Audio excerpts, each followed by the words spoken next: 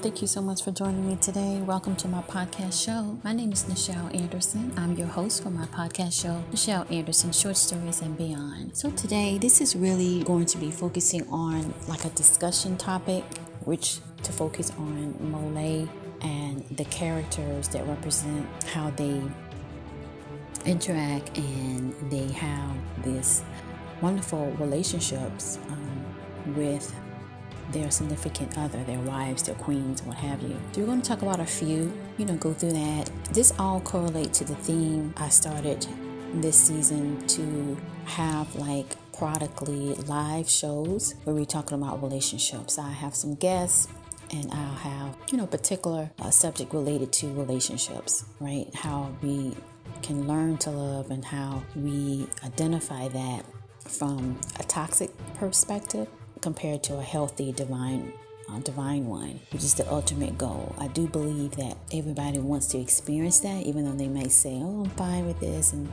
that, it doesn't bother me. But I think everyone wants that experience. It's just themselves learning to accept themselves and learning to give, right? And when you don't, you have that conflict and you constantly in different types of relationships or what have you, looking for your true love. So we want that match. It's very peaceful and you get things done and it's less drama. So without further ado, let's go ahead and get started. Today in my podcast, I do want to highlight my website, molay.com. Please go there if you want to support this podcast and my mission to turn my book into a film. And as Molay, that's MOLIAE.com. You can find merchandise like t-shirts regarding Molay, the production. That's Moments of Love in Ancient Egypt. That's based on my book, Mitzrayim, a memoir of a past life in ancient Egypt that you can get at any bookstore or you can go to Amazon.com or Barnes & Noble. If you have already purchased my book, I do ask for a positive review. Hopefully I get the highest star there. A good comment would definitely to promote that. So let's just start from the beginning. I think I kind of went over everything. Let's see. And if you was interested in my websites, I have done film as a director, as a writer, as a screenwriter of my productions, and all of them are located on that you can do online streaming of that will be on realhouse.org. That's REELHOUSE.org/prestige. And it will take you to all my projects that I did film. The only one I have not done, the reason why I came to Atlanta was to make my book, Mitzrayim, a memoir, into a feature film. So that's still my dream to get that done. In the meantime, the book itself deals with love, because I remember when I decided to do the first theatrical production of that, I had to come up with a title. And so I know at the time, most of the term using the word Mitzrayim, people wouldn't recognize that. So I was almost thinking, well, how did it all came about? And I remember the music, and then I thought about overall, what is the synergy of it? It just came to me that it was about love and the moments that we share with the person that is your true mate, right? You find the match, the puzzle, it fits. Everything is wonderful. It's a beautiful life. So that's what came up with Moments of Love. And then I had to connect it. And I was like, well, I have to let people immediately know that the time frame, which is ancient Egypt. And that's where I came up with Moments of Love in ancient Egypt. And so I didn't include the Mitzrayim part. I said that'd be later. I decided to do that. And everything worked out fine. And then later, as I was doing different things, with promoting what have you, the title, which was fine, but sometimes it would be nice if I could have it shorter. So that's when I just decided to go ahead and do the first initial of it. And MOLIAE was born. And of course, fast forward, I expanded the brand, and now it's offering to have luxury healing body oils. So it's the best of the best for kings and queens. You can check that out at molaybeauty.com, and a link will be provided in the description here. So let's go ahead and get into this. It's not going to be a long podcast today. I am planning on having like a live show, so do stay tuned or look out for that information in this description of how you can tune in and get to talk to me or other people that's going to be there and talk about relationships, because I think it's important, right? So definitely join in the live discussion for the live show. So today theme is how we learn to love, but I want to go over just a few characters of the Moulay production because it's a saga. And the first one, of course, is going to be King Milan and Queen Hagar. They're soulmates. They're true, love that they express with one another. They have great communication. And King Milan and Queen Hagar been with me from the beginning, in a sense, when I wrote the book Mitzrayim, a memoir of a past life in ancient Egypt, now aka Moulay, the production. And through the play, when I did the stage play, what have you, eventually Queen Hagar was the first one out, and then later King Milan. But nonetheless, they're the mother and father of Princess Amina, and they showed not just great parenthood, but they showed understanding between one another, respect, demonstrated patience, they demonstrated being humble, respectful to each other, and their authority. In episode 1 from the podcast show here, Queen Hagar opens the scene. She starts this journey of me of doing the podcast series, the timeline that is before the time of Princess Amina. And in that, she's basically the ruler. That's what came through real strong in that scene. And then by scene 2, now I'm doing this, it's coming through the same as I wrote the book. It's just coming through. It's not something that I pre-planned. It's just something in my soul is revealing this, right? And by episode 2, we found out that she's pregnant. And King Milan is hurt, and it just came through that he was in some type of battle. And with that retrospect, I felt that Queen Hagar, that's why episode 1 was like that she was taking charge and that she was telling Natu, that's from the Orion's galaxy, but he was there on the mission, I guess, to get the report or the state of what position Mitzrayim is going to stand by after this battle of the other tribes and their, supporters. And Queen Hagar basically just stated, she's running the show, and, she'll decide when she want to decide.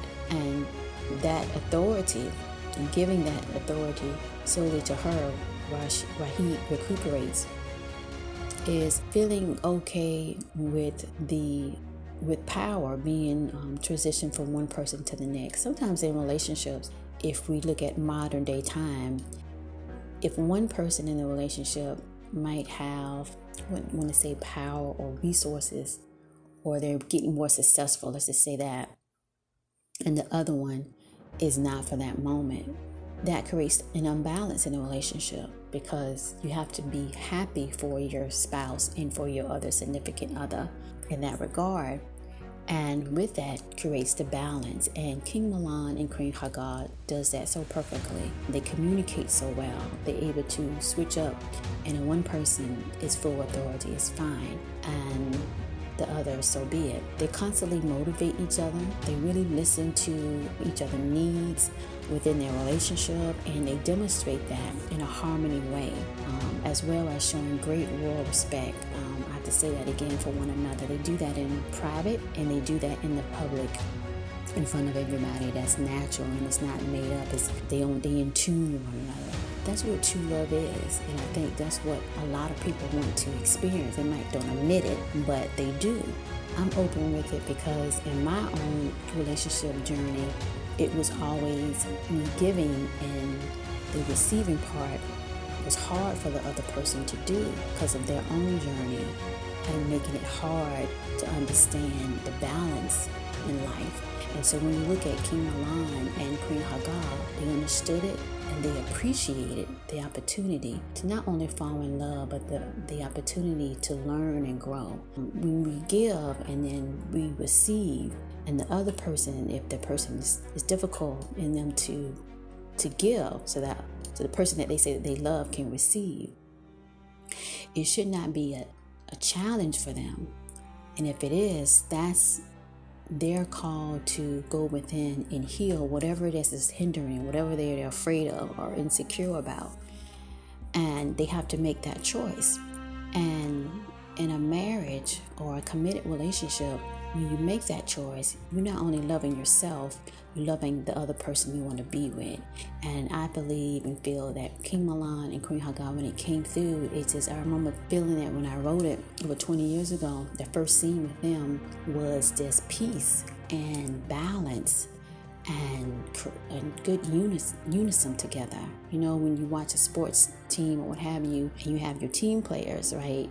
And you know, at the right moment, you feel that you can throw the ball to the next person on your team and they catch it. And then they go ahead and, you know, do what they need to do. And the point is made, right? And that is coordination, understanding what the other person is capable of, and you're helping that person to achieve the goal, and that's to win.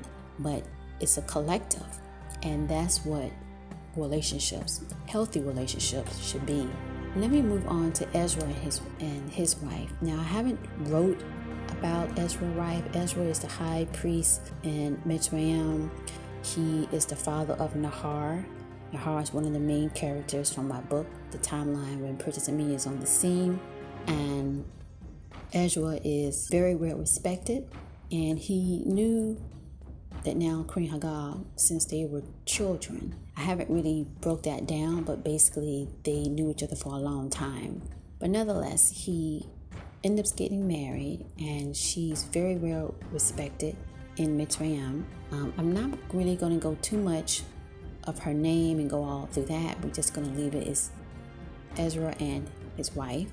So they're Egyptian, and they communicate.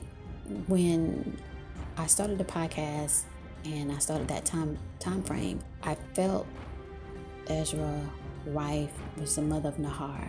She never came through in a sense when I wrote the book, but during the podcast, she's there waiting for me to bring her on stage. But feeling their marriage, it came through as they communicate very well. They're in a balanced, respectful way. They love one another. They met later on, like I would say in his late teenage years or what have you, off and on, and then they finally got married. That's what came through. So they're very respectful, very loving, and they honor their position within their relationship of the royal family of the palace. And his wife, Ezra's wife, and again, Ezra is the father of Nahar. She's like an artisan of art. So she does a lot of art, like pottery and stuff like that. And she's very good in the sense of the cuisine of food that came through. And she's part of that group of women that had a particular skill with birth.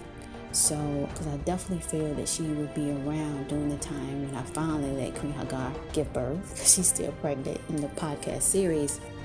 So she came through like that. So both of them, I would say, I picture them as, or at least it came through, that they often talk a lot. Like in the evening when Ezra has done his duties at the palace and in their living quarters there, that they're able to spend quality time. They make sure like a certain time during the evening, they make sure that they sit down, have bread, wine, what have you, and they just talk about their day.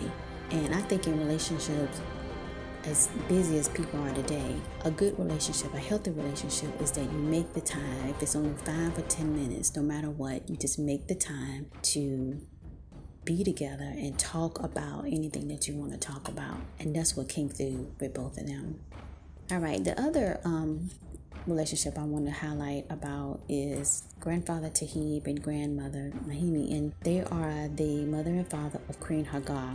They definitely respect one another. They have the highest respect for one another during their generation, and they nurture each other. Extreme intellect. Both of them came through as highly intelligent, especially I guess grandfather Tahib, as he eventually was responsible for raising the children and the royal children or people of royals that came to Egypt to go to the mystery school of Thar. He was one of the main teachers there. And grandmother Mahimi, which is the mother of Queen Hagar, her intelligence came through really rich. She can speak more than 5 or 7 languages, which explain how Queen Hagar know so many languages, including Orion. Because in episode 1, she surprises Natu that I can speak your language. And I am going to talk to you in a way of authority, a queen of Egypt. And that kind of took him off guard, especially what she said, right? So both of them, Grandfather Tahib and Grandmother Mahimi, this comes off that I say that, but basically they're the parents of Queen Hagar. Extremely intelligent, both of them, and they respect one another. Like, they don't put each other down in a sense, well, okay, I think you're smarter than me, so let me try to outdo you. It's respecting, and I picture it or describe it as if they're sitting down eating dinner, and like maybe the other person needs some bread, and before the person can think they need some bread, Grandfather Tahib makes sure that he gives a piece of his bread. You see that sharing, giving, and give it to his wife, and she takes that. Or he's he's eating something but he can't seem to break it up or what have you, or maybe he finished with it but he does definitely want some more and she go ahead. So they kind of like hand in hand know each other, what they will want before they actually say something, and they provide the support of each other, emotionally support. Later in the episode, I think it's episode maybe 3, 4, it's definitely in season 1, and that's where we find out that King Milan, he's getting better, and Tahib and Mahimi go and decide that they will go to Egypt and visit King Milan and give them support, and Queen Hagar support, and to see Princess Hannah at the time. So they give each other mental strength and spiritual strength, because when that scene happens, and this is my podcast, season 1, the first few episodes, you have to check it out. Grandmother Mahimi comes out and she's about to talk to Grandfather Tahib, and he kind of sensed that, and he was praying. He was with his students or what have you, and he was praying as well. And so they have a spiritual connection that understand the balance and the respect of loving and caring. And even though you're dealing with someone highly intelligent, they still have emotions, so you have to balance that and know, it's just like medicine in a way. The right doses and the right amount in a sense, and the right time to apply that. And that scene, to me, when I think about it now, it's very loving and caring. And through the ongoing and all the drama of what's going through the family, they still nurture one another, and that's what came through with both of them. So I hope I describe that as best I can.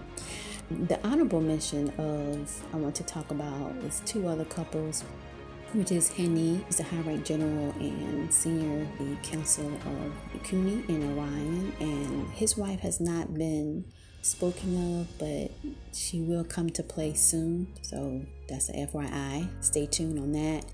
So I'm not going to say her name yet. It's part of the creative process, but she will be introduced. So Henny came up big in season 3 of my podcast show, and of course 4, and will be brought back again in season 5 here. And when I think about them two, they're just like partners. They're definitely what you would call soulmate. Even if the Hawaiian species there, they can sense, they can understand one another. Like in the other relationship I was mostly describing, where they're in the same room or what have you together, it could be separate as well. But Henny and of Hawaiian and his wife, they can be separate, miles apart. That's what's coming through first. And not only they respect one another, but they're really, really close in a sense that they kind of know what each other person is thinking in a way that not only they hurry up and, okay, I'm going to do this first, I know that's what you're going to do, but in a nurturing way of what they need. Like, Henny comes out that he doesn't express all of his emotions, and sometimes in a relationship the person don't, but his wife understands that and says it for him. So sometimes I learned in relationships is that you are what you are, and sometimes, especially with emotions, it's hard. I think not just for males, but also for some females, I can say. But the other person can compensate that.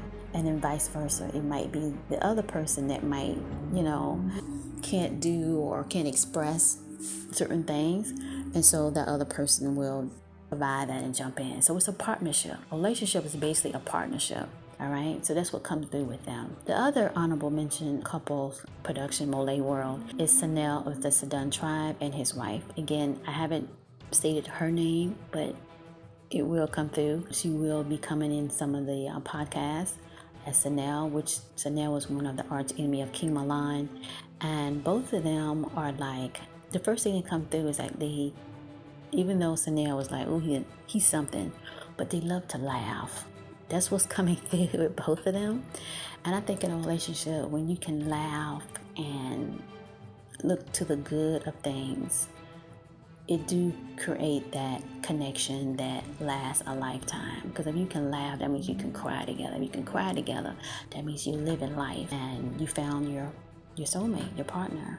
And that's love. Now, I don't agree with Sanel with the things he have done that's coming through in my stories and my podcast, but nonetheless, we just talking about relationships and how it is possible to find your true love and the person that you're meant to be with in your life. And it is possible to have a healthy relationship and not a toxic relationship that you have to settle, and you shouldn't have to. You should be able to wake up in the morning and say, this is the best life and I'm sharing it with the one I love, right?